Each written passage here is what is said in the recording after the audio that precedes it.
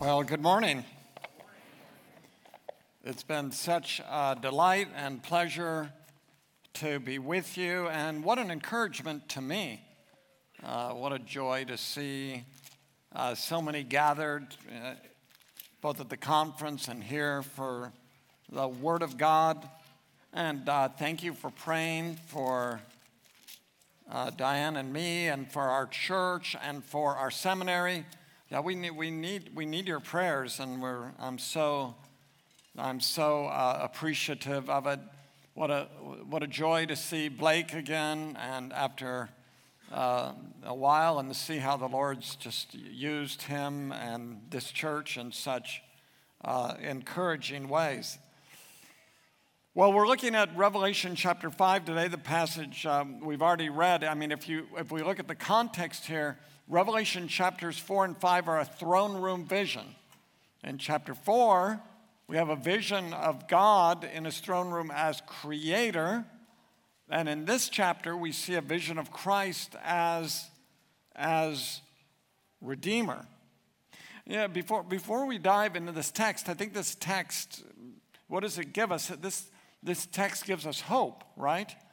That Christ is the redeemer. There's hope for human beings. And I want to tell you the story of how the risen Christ still changes lives today.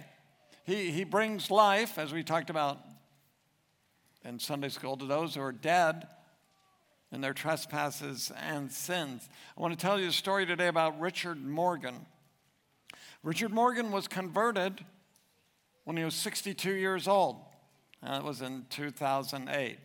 Often when people are old, we give up on them. You know, Jonathan Edwards, the great 1700s preacher, he remarked during the revival, he said, this is a really unusual time of revival, because he said, even old people are getting saved. Even old people are getting saved. So, you know, that was unusual in Edwards' day as well. Anyway, when Richard Morgan was young, he was a Mormon. And then he became an atheist. He was convinced by the writings of the famous atheist, Richard Dawkins. Probably many of you know that name. Well, and he became involved as an atheist in a discussion forum online. These are very common, about evolution and about Dawkins' work. But a Scottish pastor entered into the forum discussion named David Robertson. David Robertson had written a book critical of Dawkins, about Dawkins' view, and he began responding on the forum to people. And you can imagine, you know, most of these people inhabiting this forum, they weren't Christians, right? They were going after, including Richard Morgan, they were going after David Robertson. You know, these online discussions can be pretty fierce if you're acquainted with these things. But, you know, the attacks on David Robertson were intense and fierce. And Richard Morgan, even though he disagreed with Pastor Robertson, it bothered him. It bothered him how people were saying such hateful things. And so Richard Morgan, he reproved his fellow atheists, like, hey, we're being too mean to this pastor. You know, he's wrong, he's crazy, but we shouldn't be so mean to him. When he did that, you can imagine, you know how these online discussions work, then they attacked him. They turned on Richard Morgan and started attacking him pretty fiercely. So then he started corresponding with the pastor. And Pastor Robinson, this is what he said. Isn't this remarkable? He said, Pastor Robertson said to Richard Morgan, what could make you believe in God? That's all he said. That's not an incredibly profound question, is it?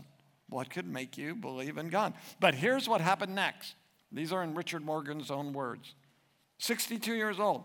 In that instant, in that very, very instant, some words came into my mind, which I must have learned 40 years ago. We love because he first loved us. In an instant, my perception of just about everything changed. It was as if I was seeing precisely the same things as I was seeing before, but whereas before everything had been a two-dimensional image in black and white, suddenly it sprang into a three-dimensional image full of color. I mean, in that instant, I understood the expression, amazing grace. I was absolutely amazed. That was at 10:24 in the morning on the 12th of April, 2008. I remember looking at my watch because I was thinking, if I'm having a nervous breakdown, it might be useful to know what time it started to happen to me. And I could not understand what was happening. I could not understand. I was certain, without having any rational explanation for it, that God existed, that he loved me without waiting for me to love him, that he loved me unconditionally without waiting for me to deserve it or to be worthy of it in any way. And at one level, that made complete sense because I know that as human beings, we cannot give what we have not received. And we cannot give love unless we have received love. I love that story, and I think it fits with this passage because Christ is still changing lives today, right? And we ought not to give up hope about anyone. And you ought not to give up hope about your own life. God can change people. It doesn't always happen dramatically, right? Doesn't always happen in a second. It may be a slow thing, but he's still changing lives today. And I think we see that so powerfully in this passage. So let's dive into the passage. The first truth I see in this passage is apart from Christ, there is no hope. Let's look at this again. So it begins in verse 1. We see God's on his throne. That's a major theme in Revelation, right? God's on his throne. In his right hand is a scroll written on both sides, sealed with 7 seals. So it's really firmly bound up with these seals, right? I also saw a mighty angel proclaiming with a loud voice, "Who is worthy to open the scroll and break its seals?" So that's the question, right? Who is worthy? That's the fundamental question. And the author wants us to consider the answer to that question. Who is worthy? And what's the answer in verse 3? But no one in heaven or on earth or under the earth was able to open the scroll or even to look in it. In other words, no one's worthy. No angel was worthy. No one in heaven, right? No one in heaven is worthy. Even though good angels, haven't sinned, they're not worthy to open that scroll. Because we're going to see, right, without this scroll opening, there's no hope for human beings, right? We're in the middle of the story. Human beings are sinners. An angel, as good as they are, angels can't redeem us. We need a human being to redeem us, right? And an angel can't do it. Angels aren't human. And we're actually going to see, not only do we need a human being to do it, we need God himself to do it. So angels can't do it. They're not worthy to do it. Clearly, no one under the earth, the dead or demons, they can't do it. No human being can open this scroll because we're sinners, right? Romans 3:23. We have all sinned and we all fall short of the glory of God. There's no human being, of all the human beings who have ever lived, there was no human being who could open this scroll.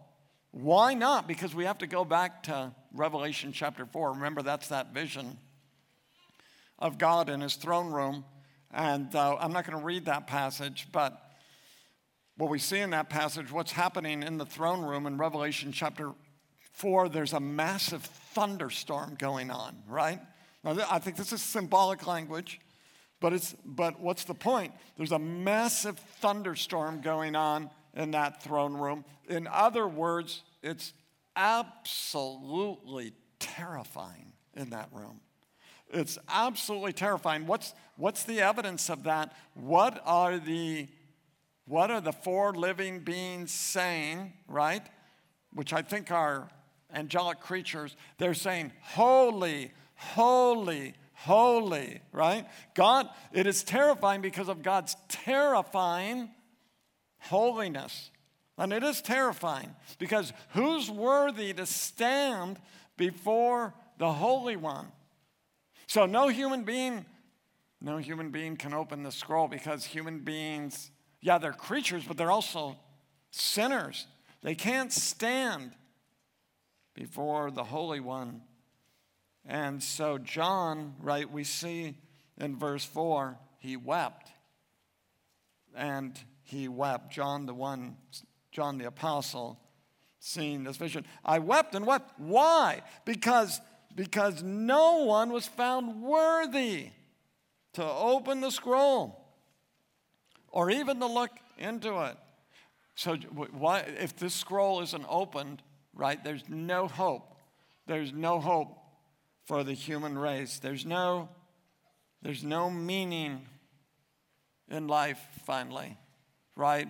If there's no hope in life, right, there's no meaning. Life is just a sound and fury signifying nothing.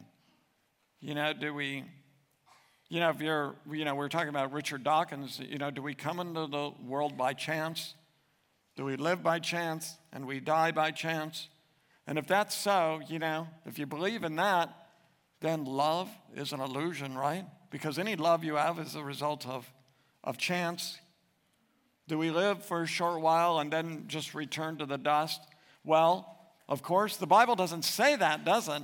The Bible actually says our lives are very meaningful because at the end of the day, we're responsible before God, right? So, that's what a lot of secular people say, but Scripture doesn't say if no one is worthy, Scripture doesn't say then life is just meaningless.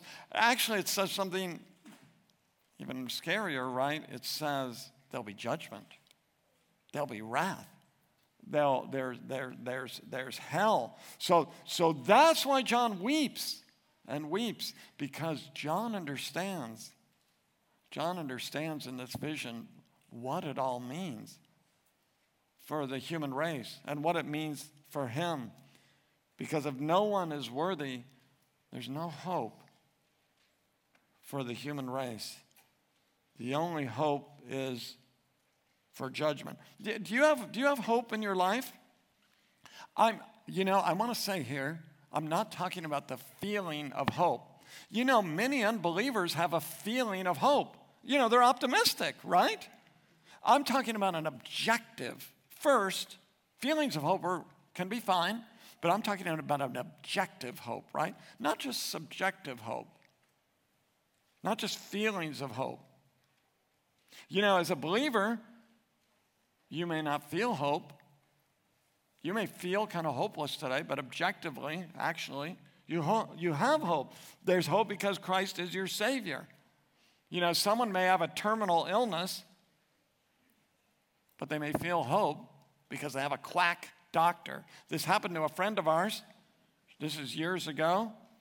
Tragically, sadly, God was in control, but it was hard. She was dying of cancer, but she had a quack doctor. She was bleeding profusely at the end. Her doctor said, you know what? Your body's just cleansing itself. So she had hope, but her hope was bogus, right? In that case, her hope was bogus. She died. She died in that case. So it's just an illustration, right? An unbeliever may feel hope, but there's no objective hope. On the other hand, sometimes as Christians, we may think, well, I don't really have hope because I don't feel hope. But our hope is first and foremost objective. It's based on what Christ has done. If Christ is ours, you have hope whether you feel it today or not. Don't live fundamentally based on your feelings. God can give us feelings, but he can take them away, right, as well. Let me use the doctor illustration again. Maybe you go to the doctor and you feel like, I'm dying. But actually, you're getting better. Your feelings are deceiving you. Subjectively, you have no hope, but objectively, you're getting better. Let's not think that hope is fundamentally about our feelings. We're so guided by our feelings. Feelings will follow at times, right? But let's remember our hope is objective. Well, I've gotten a little ahead of ourselves in the story, right? Because we have hope. We have hope. Why? Because Christ is worthy. So John weeps and weeps. You know, John emphasizes this story, right? So we'll see the significance of the answer. And here comes the answer. Here's the hope in verse 5. Who is worthy? No one is worthy. No angel, no human being, obviously no demon. But then one of the elders, verse 5, said to me, the elders, I think the elders are angels as well, but we won't get into that in detail. Then one of the elders said to me, don't weep, John. And really for all of us, don't weep. Look, or as some of your versions say, behold, the Lion from the tribe of Judah, the Root of David, has conquered, so that he is able to open the scroll and its 7 seals. He says, John, don't weep. There's someone who can open the 7 scrolled books. And who is it? He's the Lion of the tribe of Judah. Who is he? He's the mighty King of the Old Testament. He's the promised one from the line of David. This fulfills Genesis chapter 49, verse 10. We see a prophecy of the Messiah. The scepter shall not depart from Judah, the tribe of Judah. Jesus comes from the tribe of Judah, nor the ruler's staff from between his feet, until tribute comes to him, and to him shall be the obedience of the peoples. He is the Lion from the tribe of Judah. Who can open the 7 scrolled book? The one who's as strong and as noble as a lion. The one from the tribe of Judah. And he's also the Root of David. He's the promised Messiah. He fulfills that covenant with David. Do you remember that covenant? 2 Samuel chapter 7. God promised that there would come one from the tribe of Judah and the line of David who would be king forever and ever. And that person is Jesus the Messiah. As Isaiah chapter 11, verse 1, there shall come forth a shoot from the stump of Jesse, and a branch from his root shall bear fruit. So who is worthy? The one that the ancient prophecies spoke about. The hope of history is in him, in this mighty Lion, in this Root of David. So who conquers? The one who's as glorious and as strong as a lion. But then a very strange thing happens in this passage. We see in verse 6 that when John looks, he doesn't see a lion, but a slaughtered lamb. Did you notice that? He's told, did you notice this in verse 5? He's told about a lion. He said to me, look, the lion. Behold the lion. But when John looks, he's told about a lion, but when he looks, he doesn't see a lion. He sees a lamb. Now, is he a lion or a lamb? He's both, right? He's the lion and the lamb. But it is very significant here that when he looks, he sees the lamb. And the lamb has been slaughtered, right? The lamb has been put to death. We can think of in the Old Testament the Passover lamb that was put to death, right? Passover lambs were slaughtered so that Israel would, the firstborn would be spared and they'd be liberated from Egypt. We think of Old Testament sacrifices where lambs were slaughtered for the forgiveness of sins. And we think of Isaiah chapter 53, verse 7, where the servant of the Lord is as a lamb who was slaughtered.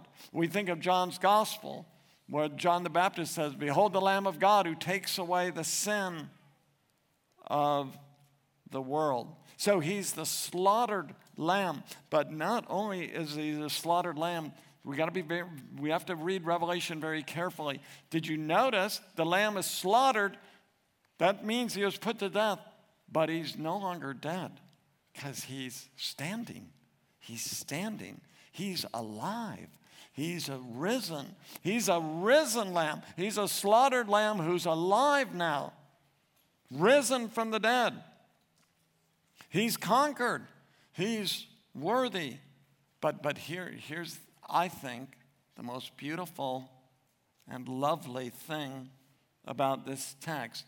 Does he conquer as a ferocious lion who attacks and destroys his enemies? No, here's the gospel, right? He conquers by being slain as a lamb. He wins. How does God win? Shock and awe, right? Bombing his enemies, destroying his enemies. He wins by losing. He lives by dying. He triumphs through suffering. He conquers by becoming a victim. The victory over sin comes through one who dies in our place to take our sins upon us.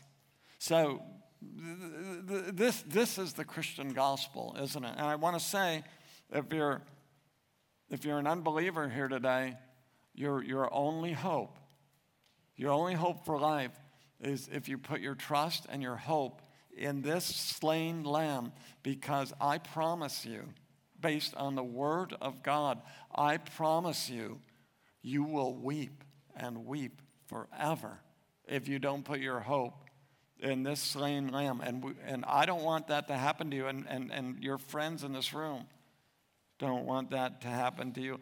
Only he can wash away your sins. You can't do it. If you rely on your own works, if you rely on your own goodness, you're like a person trusting in a quack doctor. There's no hope for you that way. The only doctor who can heal you is this slain lamb. Put your trust in him.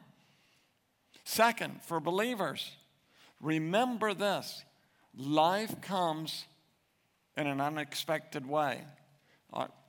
Our lives have many setbacks and sufferings and pains. Maybe you can think right now of difficult things you're going through in your life. What we long for in life, our aspirations, our dreams, they're often not realized. They're often shattered. And we can be frustrated. But remember the cross, right? God wins the victory in a most unexpected way. Through suffering, through adversity and pain. God brought salvation that way, and that's how he's also going to work in your own life. He reminds us of our inadequacy, so we look to him for strength. He impresses upon us our weaknesses so that we put our trust in him. So, what's our only hope? It's the Lamb who is a lion. It's the slain lamb. Next, we also see in this text that this risen and standing lamb, he sends forth his spirit. Let's look at verse 6 again. Then I saw one like a slaughtered lamb standing in the midst of the throne and the four living creatures. I think the four living creatures stand for those angelic beings. And I think those angelic beings, if we looked at chapter 4, they're overseeing all of creation. They're for God. And among the elders, there's the 24 elders. I think the elders represent the people of God. He had 7 horns and 7 eyes. What kind of? These are not musical horns, right? These are horns like are on animals, and the horns stand for strength. And there's 7. And 7 is a symbolic number. in Revelation. It stands for perfection. So the Lamb has perfect strength. He's omnipotent, right? He has 7 horns and he has 7 eyes. Again, that number 7 is symbolic. And the eyes stand for what? Omniscience. He's all powerful. He's omnipotent and omniscient. But then he says something interesting, which are the 7 spirits of God sent out into all the earth. Like, what's going on there? And I think, in apocalyptic literature, this is an apocalyptic book where you have symbolism. He slides. Yes, Jesus has this omnipotent strength, and he's omniscient. But it's also true of the Holy Spirit. So he slides from talking about the Father to the Spirit. He says, which are the 7 spirits of God. Wait a minute. Do you believe in 7 Holy Spirits? That doesn't sound right. Yep, that's not right. That's not right. You're right. There's only one Holy Spirit. But remember what I just said. The number 7 is symbolic. There aren't 7 Holy Spirits. This is talking about the Holy Spirit as perfect. But let me give you another text to show, I think, more clearly, if you have doubts, that he's talking about the Holy Spirit. Chapter 1, verse 4 of Revelation. John, to the 7 churches in Asia, grace and peace to you from the one who is, who was, and who is to come. So I don't have time to get into this, but that's the Father. That's the Father. The one who is, he exists forever, who was eternally, and he is to come. Yes, the Bible can speak of the Father as the coming one as well. Yes, he comes in his Son, but this is talking about the Father. And from the 7 spirits before his throne, and from Jesus Christ, the faithful witness. So we have the Father, the Spirit, and the Son. But right there in the middle, right? Grace and peace to you from the Father, the 7 spirits that are before the throne, and from the Son. How do we know that's a reference to the Holy Spirit? Some commentators even say that those refer to angels, but I don't think that's right at all. How do we know? Context is king. How do we know? First of all, that number 7 is symbolic, right? Secondly, grace and peace. You already know the answer to this, right? Grace and peace only come from God. You never read in the Bible, grace and peace to you from God our Father and Jesus Christ and from me, the Apostle Paul, right? You never read that. Grace and peace to you from God our Father and Jesus Christ and the Archangel Michael. Never, ever, ever, ever. Grace and peace only come from God. So that's a great Trinitarian verse. Grace and peace to you from the Father, from the Spirit, and from the Son. Why are there 7 spirits? He's the perfect Holy Spirit. He's infinitely beautiful. So, what is this text saying? Jesus exercises his sovereignty and his rule over the world through his Spirit, right? That's what we see elsewhere in the New Testament. When Jesus is slain and exalted, what does the rest of the Bible say? When Jesus ascends on high, what does he say in the Gospels again and again and in the book of Acts? When I'm ascended, I'm going to send my Spirit. And that's exactly what this is. Jesus is exalted, and what does it say? The 7 spirits of God sent into all the earth. Jesus, as the exalted one, sends forth his Spirit into the world and into our lives, and he strengthens us. So we have hope, right? We have hope because we've been redeemed. But not only that, we have hope because God has given us of his Spirit, and now he resides in us. When I went to a secular school, a small little secular for university in Oregon, and it was a small school, so I had small classes. I think this was a Shakespeare class. My teachers were really, I'm a teacher. We're all weird, right? He was a weird teacher. And, one day he said in class, he goes, how many of you believe in the devil? So this class maybe had 25 people in it, and like maybe 6 or 7 of us raised our hand. And then he's like, and he goes, so how many of you believe God lives in you? Well, we're Christians, right? So the Christians raised our hands, and then he picked on one, and he says, do you believe God lives in you? And the student goes, yeah. And he goes, that must be amazing. God lives in you. That's got to be amazing, having God living in you. The student goes, yeah, it is. And he said, then you know what the professor said? He goes, but I'm a skeptic. I'm a skeptic. And then he said, I'm skeptical even about being skeptical. Typical professor, right? That was the end. But what I want to say is, he reminded me of something that day. Yes, we have the Holy Spirit living in us, right? We have the Holy Spirit. Let's not forget that as Christians. Because Christ died for us, cleansed us of our sins, he sent his Spirit to us. And the Spirit strengthens us. And the Spirit uses us to proclaim the gospel, which leads to the next point I want to make. The redemption that goes out into the world is because of our prayers. So we see in verse 7 that the scroll is taken.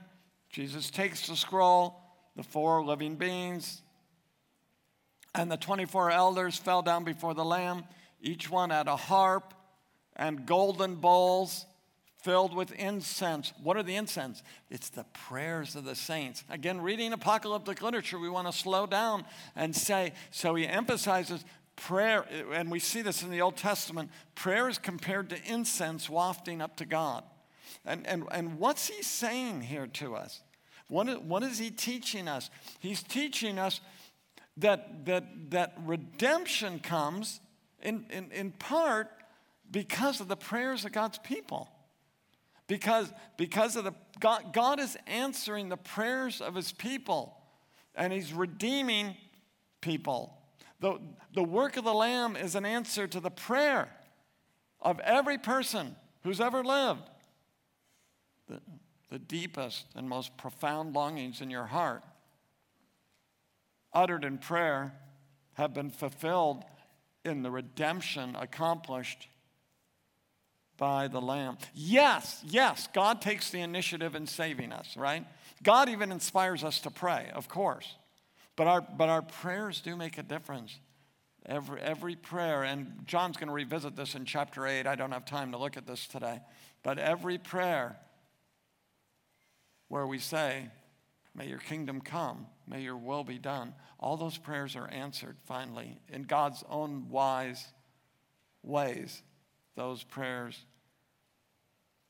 are answered. We cry out to him to save us, and he does. No one who has ever cried out to the Lord for deliverance has ever been forsaken. No one. He's a kind and loving Father. He's a good and gracious King. That's what we sang, right? He's a good King. He's a gracious King. He's tender. He's compassionate. He loves us, and our prayers matter, don't they? Don't give up on prayer. Your prayers, they make a difference. You may not see the difference now, right? But they do matter. They're not mere words. God doesn't always answer the prayers the way we think he will. But ultimately, he's accomplishing his purposes. His kingdom will come. His will shall be done. His purposes will be accomplished. Let's pray boldly and confidently. Next, we see Jesus has purchased some from every tribe. Verse 9, and they sang a new song. You know when they sing a new song, not just because they're tired of old songs. They sing a new song because there's a new act of redemption. And they sang, what are they saying? You are, there's our word, right? You are worthy. There's our word. You are worthy to take the scroll and to open its seals. Why? Why? Because you were slaughtered. Because you're the Lamb who was slain. And because, it's not just that, and because you purchased people. You redeem people. That's what redeemed means, right? Purchased. You've bought people. You've ransomed people for God. How? By your blood. That's why you're worthy. That's why there's hope, right? Because you purchase people, and you purchase people from every tribe and language and people and nation. That gives us great encouragement, doesn't it? 2,000 years later, this has been fulfilled in a remarkable way. Christianity, there's no religion like it. There really isn't, right? If religion's even the best word to use. I don't like that word, religion, actually. But it's gone to the ends of the earth. Isn't it incredible? I've had the privilege of being in a number of countries, quite a few countries, and teaching people from all over the world how delightful and wonderful it is. Every tribe, tongue, people, and nation, they've been purchased. Some, right? Not every single person, but some from every people group has been saved. That gives us encouragement. It has given missionaries encouragement to go to the hard places because we're promised. Some are going to respond. We're not told how many, but some are going to respond from every tongue, tribe, people, and nation. So we have an encouragement. Jesus' death is not in vain. His saving purposes cannot be hindered. We serve a victorious God, don't we? The Father elects his own. The Son purchases them with his blood. Those whom the Father elects are purchased with his blood. And the Spirit applies the saving work to their lives. It's a great Trinitarian work. The electing Father, the purchasing Son, the applying Spirit, that great Trinitarian work of redemption. And we know God's work will not return void. It will be effective. Some will be saved. And praise God, it's happening. It's happening all around the world. And the result, what's the result in verse 10? You made them a kingdom and priests to our God, and they will reign on the earth. We are God's kings and priests. That's what Adam and Eve were in the garden, right? Ruling the garden for God, mediating God's blessing to the world. Of course, they ultimately fail, but that is restored to us now in Christ. We are God's kings and priests, and it will be fully ours in the new creation that's coming. We will be God's kings and priests ruling this new creation that's coming for God. What will we do in heaven? What will we do in the new creation? I don't know in detail. But I'll tell you one thing we'll do. We'll be ruling the world for God. It'll be exciting. It'll be thrilling. But we're not told the details. But even now we're God's kings and priests, and we'll fulfill the mandate. All of us will fulfill it together with thrilling things to do, more thrilling than anything we've done on earth. We'll be doing that forever and ever. Well, lastly, the last thing I want us to see in this text is Jesus is God. Yes, he redeems us because he's man. He redeems us because he spilled his blood. But redemption can't come simply from a human being. To be redeemed, we need to be redeemed by someone who is fully human and fully divine. And Jesus is both. I've been studying Revelation a lot lately, and it has just struck me so powerfully that it is a great book to use for people who doubt whether Jesus is fully God. Over and over in this book, John emphasizes the full divinity of Jesus. Let's look at this right here, verse 11 of chapter 5. Then I looked, and I heard the voice. Remember, we're in this throne room. And I heard the voice of many angels around the throne, and also of the living creatures and of the elders.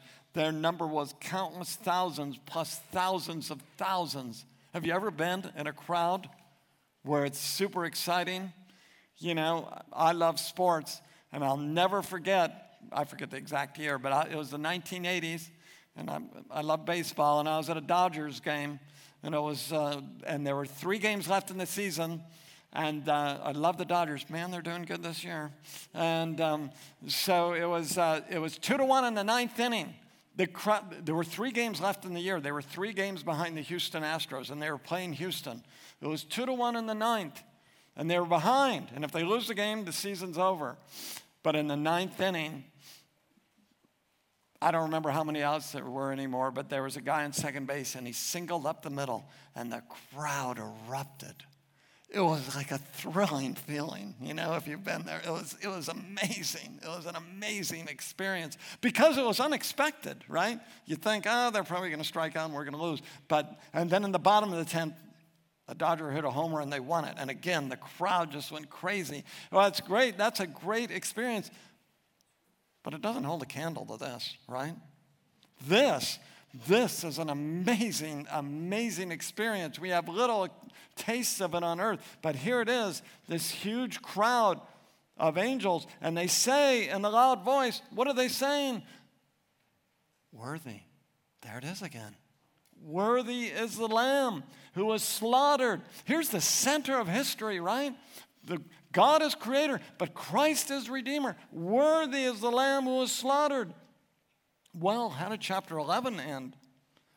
Our Lord and God, you are worthy to receive glory and honor and power because you have created all things. And by your will they exist and were created. But now they're saying to Jesus, you are worthy like God is worthy. You're divine. You're the Lamb who was slain, but you're also God. You're worthy to receive power and riches and wisdom and strength and honor and glory and blessing. Now, don't misunderstand this. Don't misunderstand the word receive. You could read the word receive as, we're giving him power and riches, and I guess he doesn't have those, right? We're giving him the things he doesn't have. No. No, that's not what he's saying. We are ascribing to him what he already has. That's a very important distinction, right? We're ascribing to him. He already has all the riches. We're just recognizing that and praising him for that. Here's another thing I want to say. Remember what I said about the number 7 being symbolic? Look at this. I think it's significant. Worthy is the Lamb who was slaughtered to receive 1 power, 2 riches, 3 wisdom, 4th strength, 5th honor, 6th glory, 7 blessing. John wrote this very carefully. I don't think there's an accident. There's 7 there. He deserves all the praise, right? 7's that perfect number. He deserves all the praise, all the honor, all the glory.